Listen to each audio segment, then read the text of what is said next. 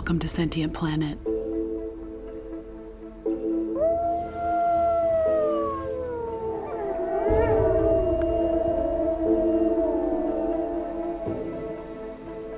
Do you hear the call?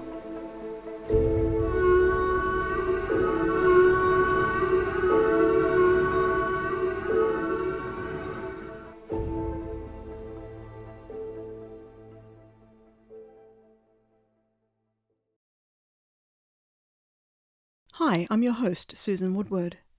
We're honoured to bring you today's podcast about the global campaign to free Tokutai, a captive orca in Florida, and return her to her home waters in the Pacific Northwest of the United States. This is part of a series of stories and guest interviews about the southern resident orca, or killer whales, that we've produced for Season 1 of Sentient Planet. If you'd like to learn more, please visit us at sentientplanetpodcast.com. And a quick caution, this episode contains some sensitive descriptions of animal cruelty.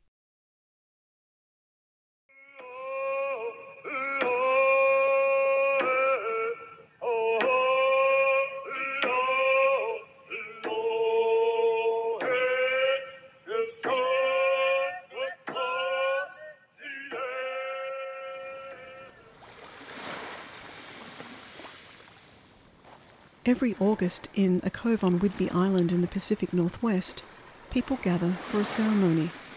Flowers and cedar sprigs are placed in the sea, and the people remember. They come here every year to commemorate a day in 1970, a day of horror for the beloved southern resident orca, and a day of lasting shame for humans.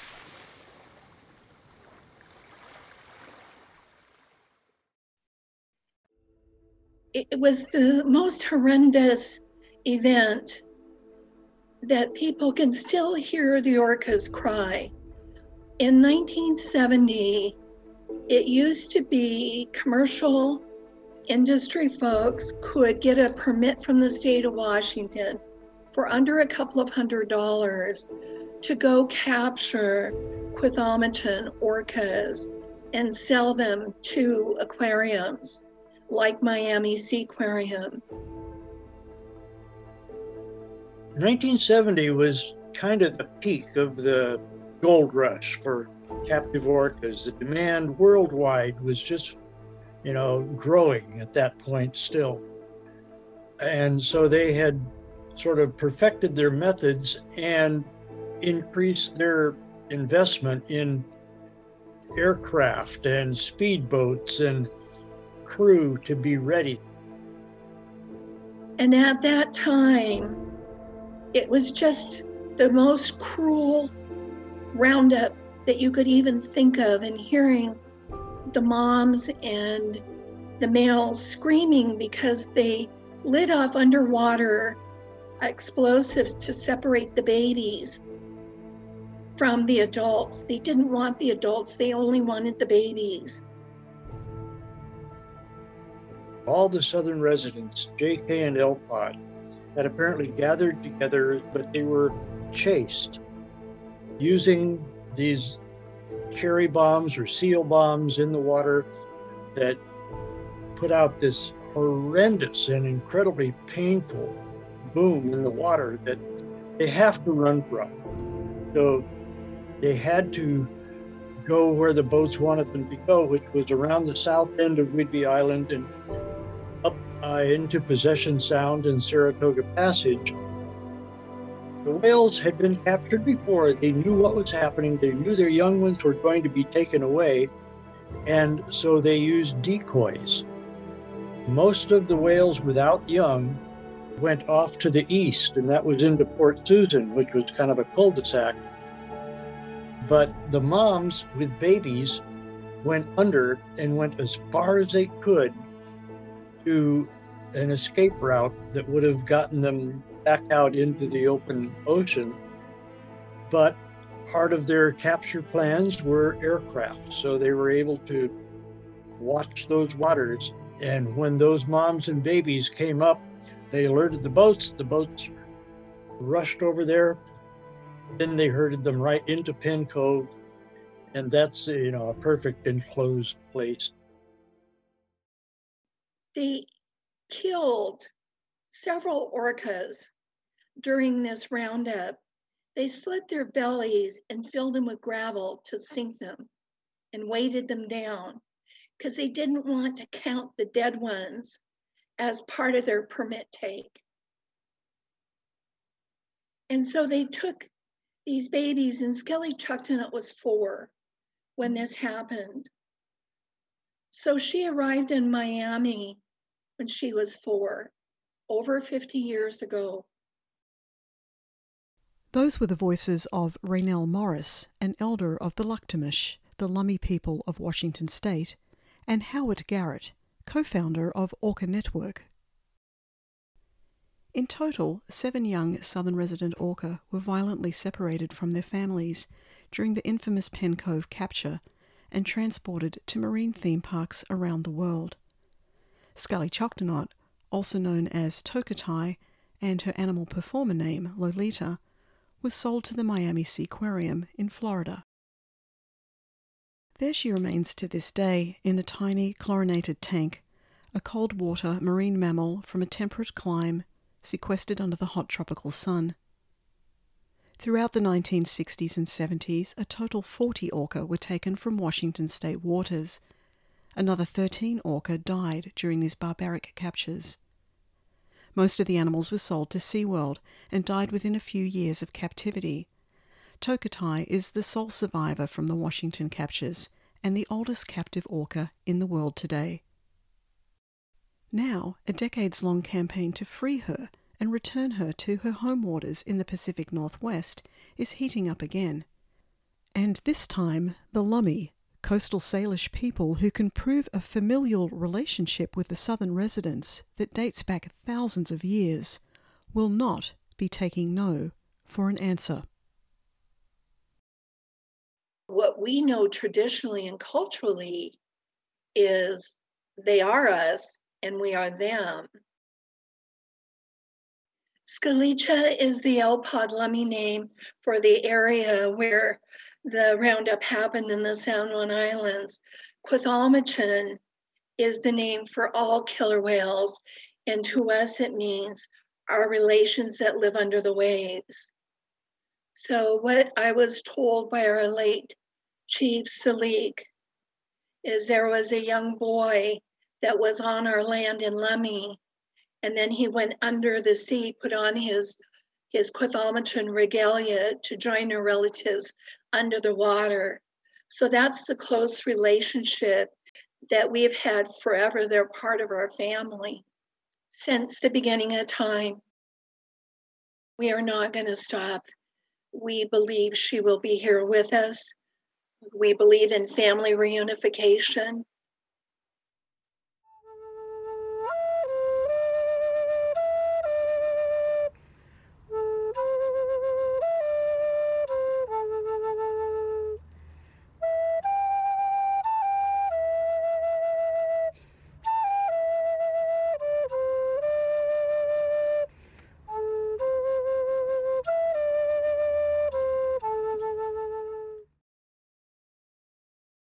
The southern resident orca consist of just 75 individuals, including Tokitae. They are called the southern residents because they frequent the protected waters in the Salish Sea, south of British Columbia. Due to a lack of salmon, breeding challenges, climate change and other threats, these orca have been declining for years and were listed as endangered under the U.S. Endangered Species Act in 2005. 3 family groups make up the southern residents: J, K, and L pods. Most likely, Tokitae is a member of L pod. Howard Garrett. We have a recording of her underwater vocalizations, and they do match L pod calls that she learned before capture. And L pod is the largest of the 3 pods, but it's also the most precarious because they have just suffered the most losses over the years. And they're the least cohesive, and they're the least seen in the inland waters.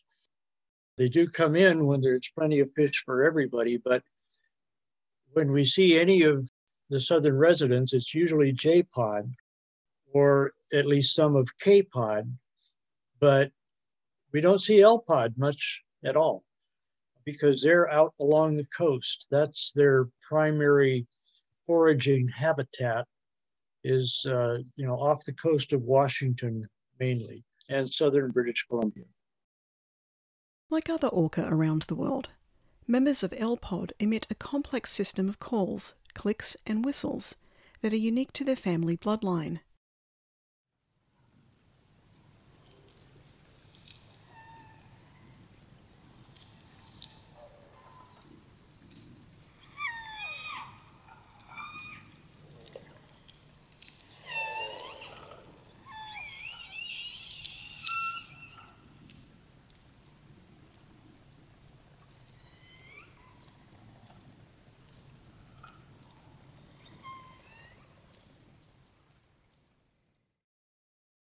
Raynell and others who have visited Tokatae in Miami say the captive orca still makes these vocalizations herself.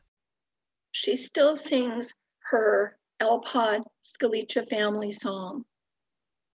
Her mother, Ocean Sun from the Elpod, we believe, is still alive and waiting for her daughter.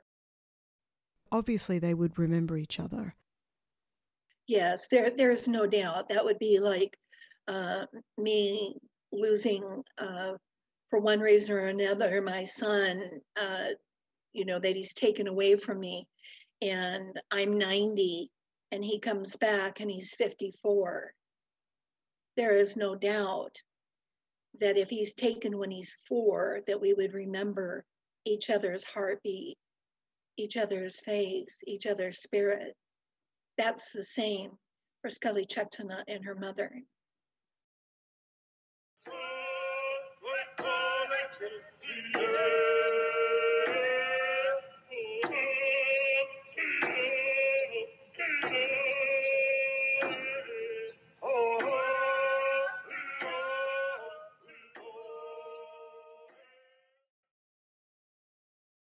Now, Raynell and fellow Lummi elder Ellie Kinley are leading fresh legal action to bring Tokatae home, with the support and blessing of Native American tribes and First Nations from across the globe.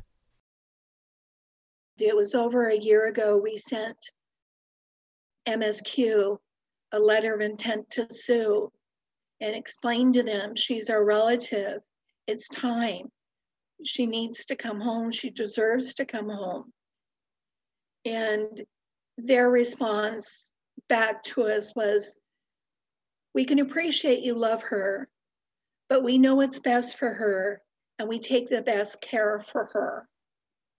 So after waiting and sending letters asking, let's come to the table, it's time, do the right thing, make your wrong right. There was no positive response, so we partnered with the Earth Law Center. MSQ is the Miami Seaquarium. Other entities that appear to have an interest in the marine park and could face legal challenge include Palace Entertainment, a subsidiary of Parques Reunidos, a Spanish company that owns and operates more than 60 theme parks, zoos and the like across the globe, and EQT, a private equity firm based in Sweden. This is not the first time the long campaign to release Tokatae has taken legal action on her behalf. What is new, however, is the Lummi leadership, and Raynell and Ellie's claim under the Native American Graves Protection and Repatriation Act. This federal law has been used successfully to return to Native Americans and Hawaiians the remains of 50,000 ancestors, but never a living animal. Grant Wilson, Executive Director of the Earth Law Center, explains. Basically, there are all these items and objects and remains of funerary remains of people that were in museums, at universities, and in other institutions that were taken without permission from Native Americans and others. And this law mandates their return. But when you read the letter of the law, it really doesn't mean that it has to apply to only non-living things. To the Lummi people, an object of cultural patrimony or a sacred object could be a living species because it's something that has special significance to them and their culture. It's something that's been involved in their religious belief systems. And so when you look at the letter of this law, something that was maybe made to return non-living items can actually quite clearly mandate the return of something that's alive, in this case, a southern resident orca that is sacred to the Lummi people. We think there's a really strong claim under this law, and we're in the process of fully hashing out those claims. Should this test of the federal repatriation law succeed, it could set a precedent for other wild captive animals. Related, it would likely bolster the Indigenous rights and rights of nature movements. Indigenous rights and how that ties into seeking the release of a captive orca is both a new legal argument that's really strong, as well as something that has captured the public imagination and brought up issues of, how do Indigenous rights really mean changing our practices? Does that mean we have to reconsider captivity of cetaceans and how we treat living species? We're an organization that seeks a new generation of laws that are more protective of nature and that give a voice to the natural world, as well as defending Indigenous rights and human environmental rights along the way. I think this is an exciting opportunity to really look at our Western laws and say, are we treating animals in a way that is in line with our values? And I would say currently we're not. We treat animals like property, just like we treat a mug or a pen as our property. But Indigenous peoples have never believed that species like orcas are property. That's their family member to the Lummi people, and many Indigenous peoples have a unique relationship to the natural world. And I see this as an opportunity as a lawyer to kind of push the button a little bit on how we should interpret our laws and how we can do so in a way that are more in alignment with Indigenous worldviews. In previous legal actions, the courts have ruled against Tokatai's release under the Endangered Species and Animal Welfare Acts, but those fighting on her behalf, a virtual army of tens of thousands of people worldwide, fiercely disagree with keeping her captive. Howard Garrett again. She really needs to come to her familiar home waters. I think she'll recognize them. She'll feel that she's back, finally, when she comes here to the Northwest. I think she'll rebound, almost completely. But there's only one, and that is L25, her presumed mother, who was alive at the time that she was captured in 1970. All the rest have been born since then. But she'll have the vocalizations. She'll know how to communicate. And no other whale would, and they'll respond to that. And, she needs to have that chance.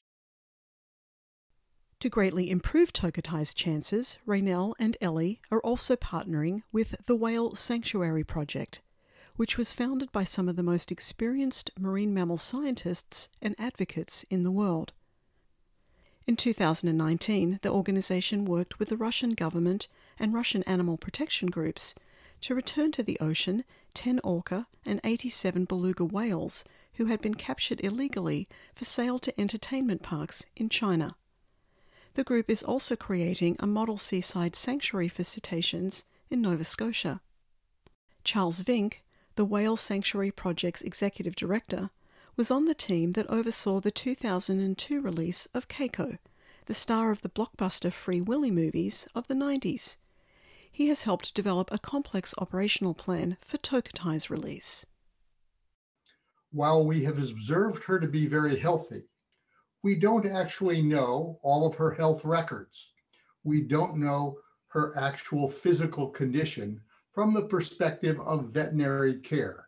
So the first piece, not only with her, but with any cetacean that would be moved, is to understand what her condition is physically, from a health standpoint. Are there any pathogens that she's carrying? So a complete medical and veterinary workup would be done by third-party veterinarians, if you will, not only the Miami Seaquarium experts, but also some that we would hope to bring in who could evaluate her condition.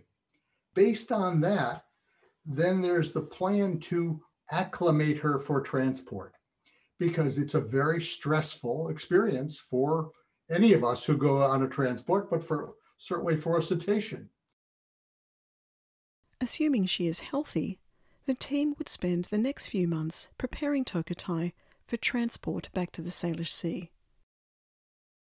You want to take these steps gradually so that the physical and mental stress on her is as minimal as possible during what would be a 12, 13, 14-hour transport by truck, by crane into a box, into an airplane, then the reverse as you come out.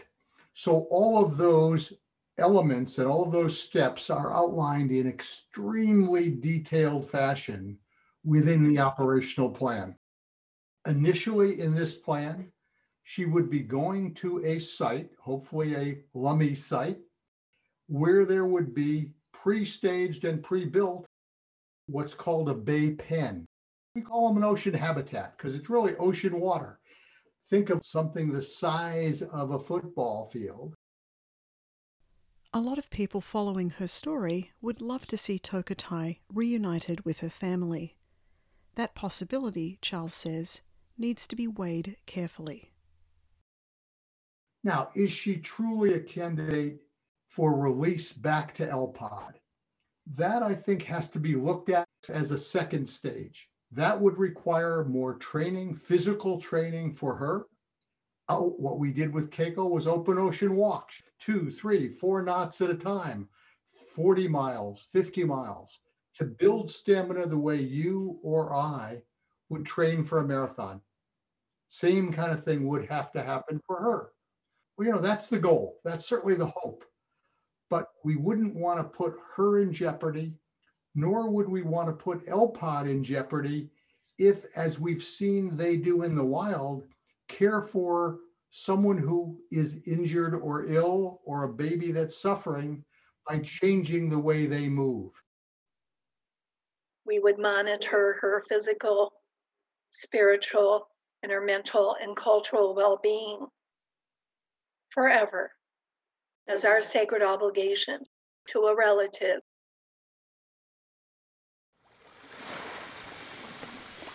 It's true to say that no one knows for sure exactly how Tokitae will fare during and after her release. It's also true to say that her new situation, whether the open ocean or a sea pen, can only be a vast improvement on her current one. Orca, found in every ocean on Earth, have evolved over the past 11 million years. Their brains are larger and more convoluted than ours. Most individuals live their entire lives with the same pod they were born into, forming incredibly strong relationships with their kin. Family members swim together up to 100 miles a day.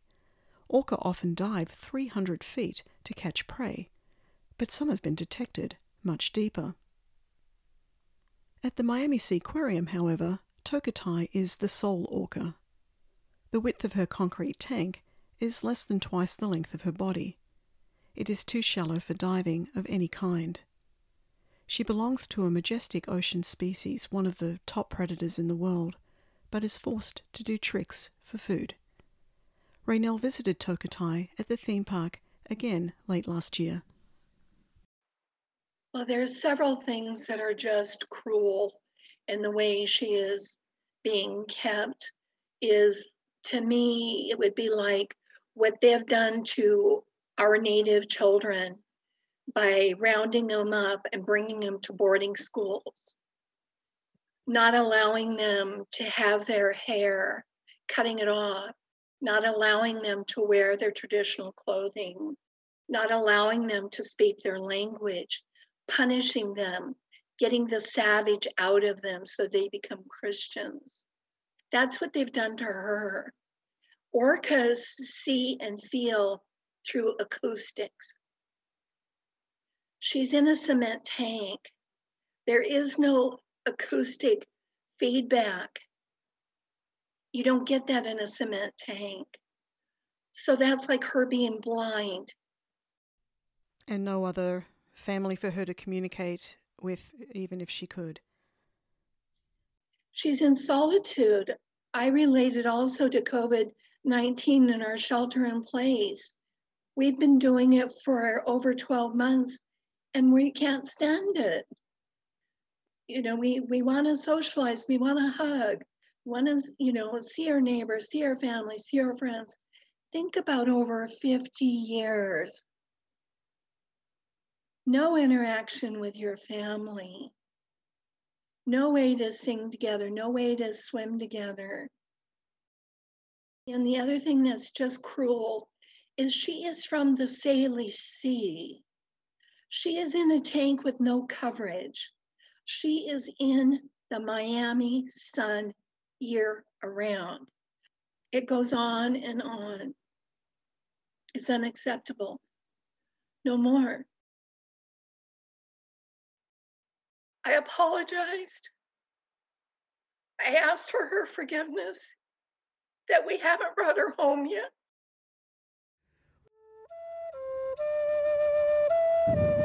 We brought cedar all the way from the Pacific Northwest. So our people tell a story of our salmon returning to their streams by the smell of their cedar. So we've brought cedar so that she knows.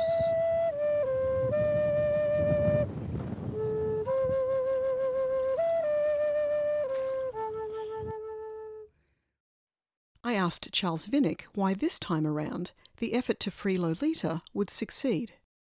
We have a team of people who have experience over decades of doing different kinds of work in the field with cetaceans.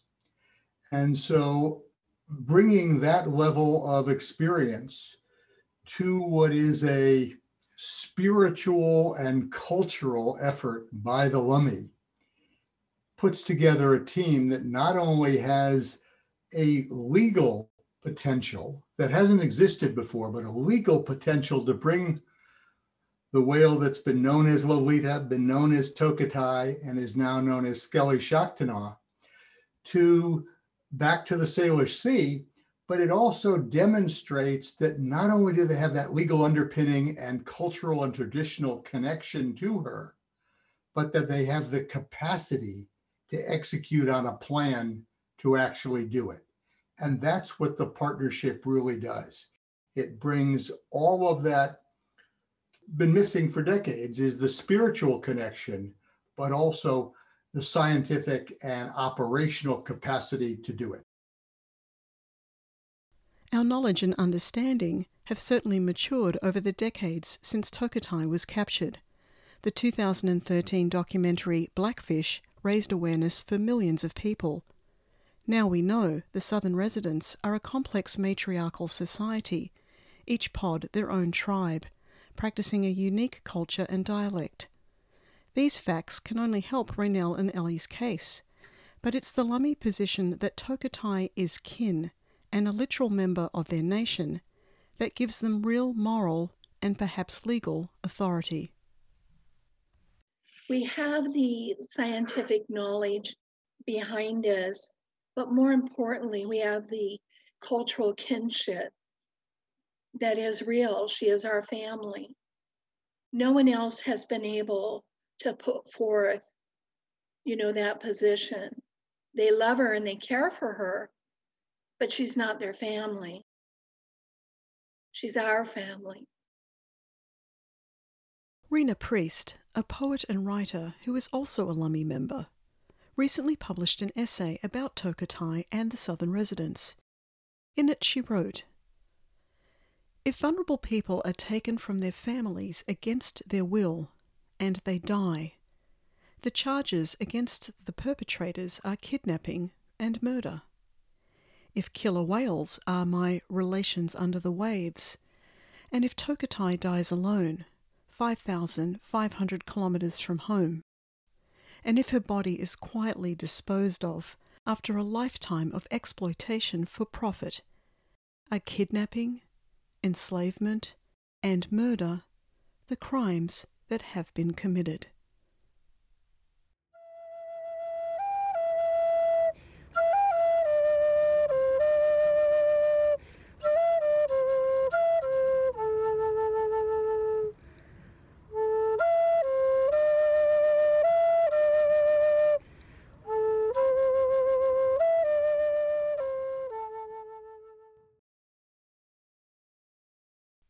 Washington finally banned its orca captures in 1976, the first US state to do so. By then, however, a global demand had been created and much damage done. Today, at least 57 orca remain in captivity globally, 29 of which were taken from the wild, the others born to their fate. In addition, there are more than 300 beluga whales and 2,500 dolphins living in marine parks. Simultaneously, a paradigm shift is occurring in multiple nation-states. Charles Vinnick. The pressure is certainly very strong, and people are voting with their feet by not attending. They're voting with their investment dollars so that these organizations that hold whales that are owned publicly are seeing pressures on their investment dollars, on their stock prices globally. Canada in 2019 passed a law to forbid any longer keeping whales in captivity or the breeding of whales in the one park that's grandfathered in. Similarly, France is looking at a law like that right now. And the orca that are kept in Antibes, Marineland Antibes, the government has said they have to be out of there within a few years. Brussels has passed such a law. There is pressure in Australia similarly.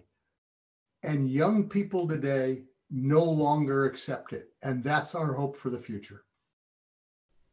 Through Indigenous eyes, our collective future is one in which the human species has made restitution for the wrongs we've perpetuated against our animal relations and their lasting effects.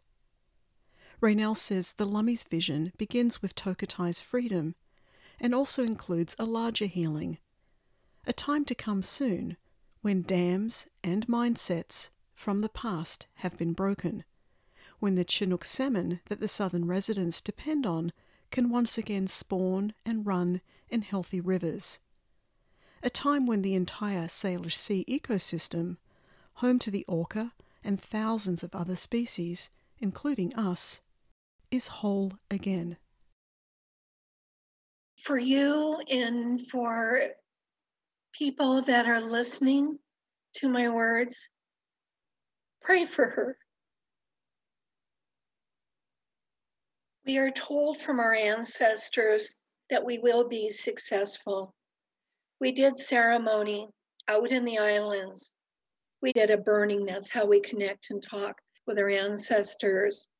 And we're told it's our sacred obligation to heal the Salish Sea, which will heal the salmon, will heal Quethalmachan, and heal us Lakhtamish Lummi people. And so you take that sacred obligation because it's given to you from the ancestors, and they don't give it to you to not succeed. You carry it. We bring her home.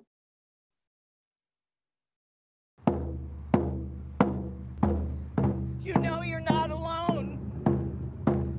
Your people love you. Your mother wants you home. We're sorry, but no, we're coming. It won't be long.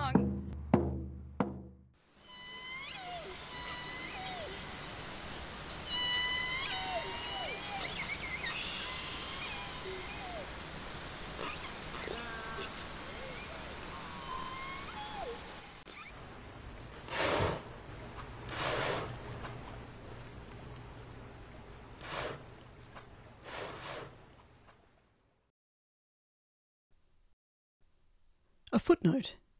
On the day we wrapped production of this podcast, the US Court of Appeals for the 11th Circuit ruled that a previously dismissed lawsuit brought by PETA and the Orca Network that claims Tokatai's confinement and living conditions violate the Federal Animal Welfare Act can proceed in district court.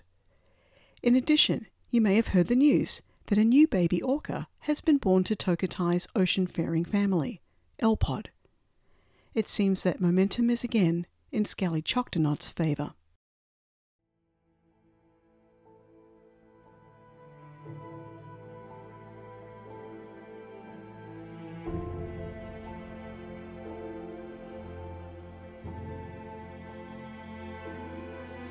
To support the campaign to free Tokutai, visit earthlawcenter.org. You can also go to sacredsea.org and be sure to sign the petition. Our gratitude to the Blackhawks for permission to use their traditional song in today's podcast, Lummi Nation Anthem, Survivors of the Great Flood. The Blackhawks were led by singers Lawrence and Denise Solomon. Lawrence is chairman of the Lummi Nation. Intro music, The Spaces Between by Scott Buckley. Thanks also to Ocean Networks Canada for the great acoustic clips of L-Pod talking. Sentient Planet is brought to you by co-creators Susan Woodward and Tiffany Owens. Social media by Bridget MacArthur. Art direction by Janet Grimwade. Original cover art by Vonda Whitley. Photographed by Mark Stoop. Sentient Planet is produced in the Krusty Palace studio from an undisclosed location on the traditional homeland of the Nisqually tribe in the Great Pacific Northwest. Be sure to visit us at sentientplanetpodcast.com and join our pod. Also on the usual social media suspects at Sentient Planet Podcast. Thanks for listening, and love to all beings, great and small.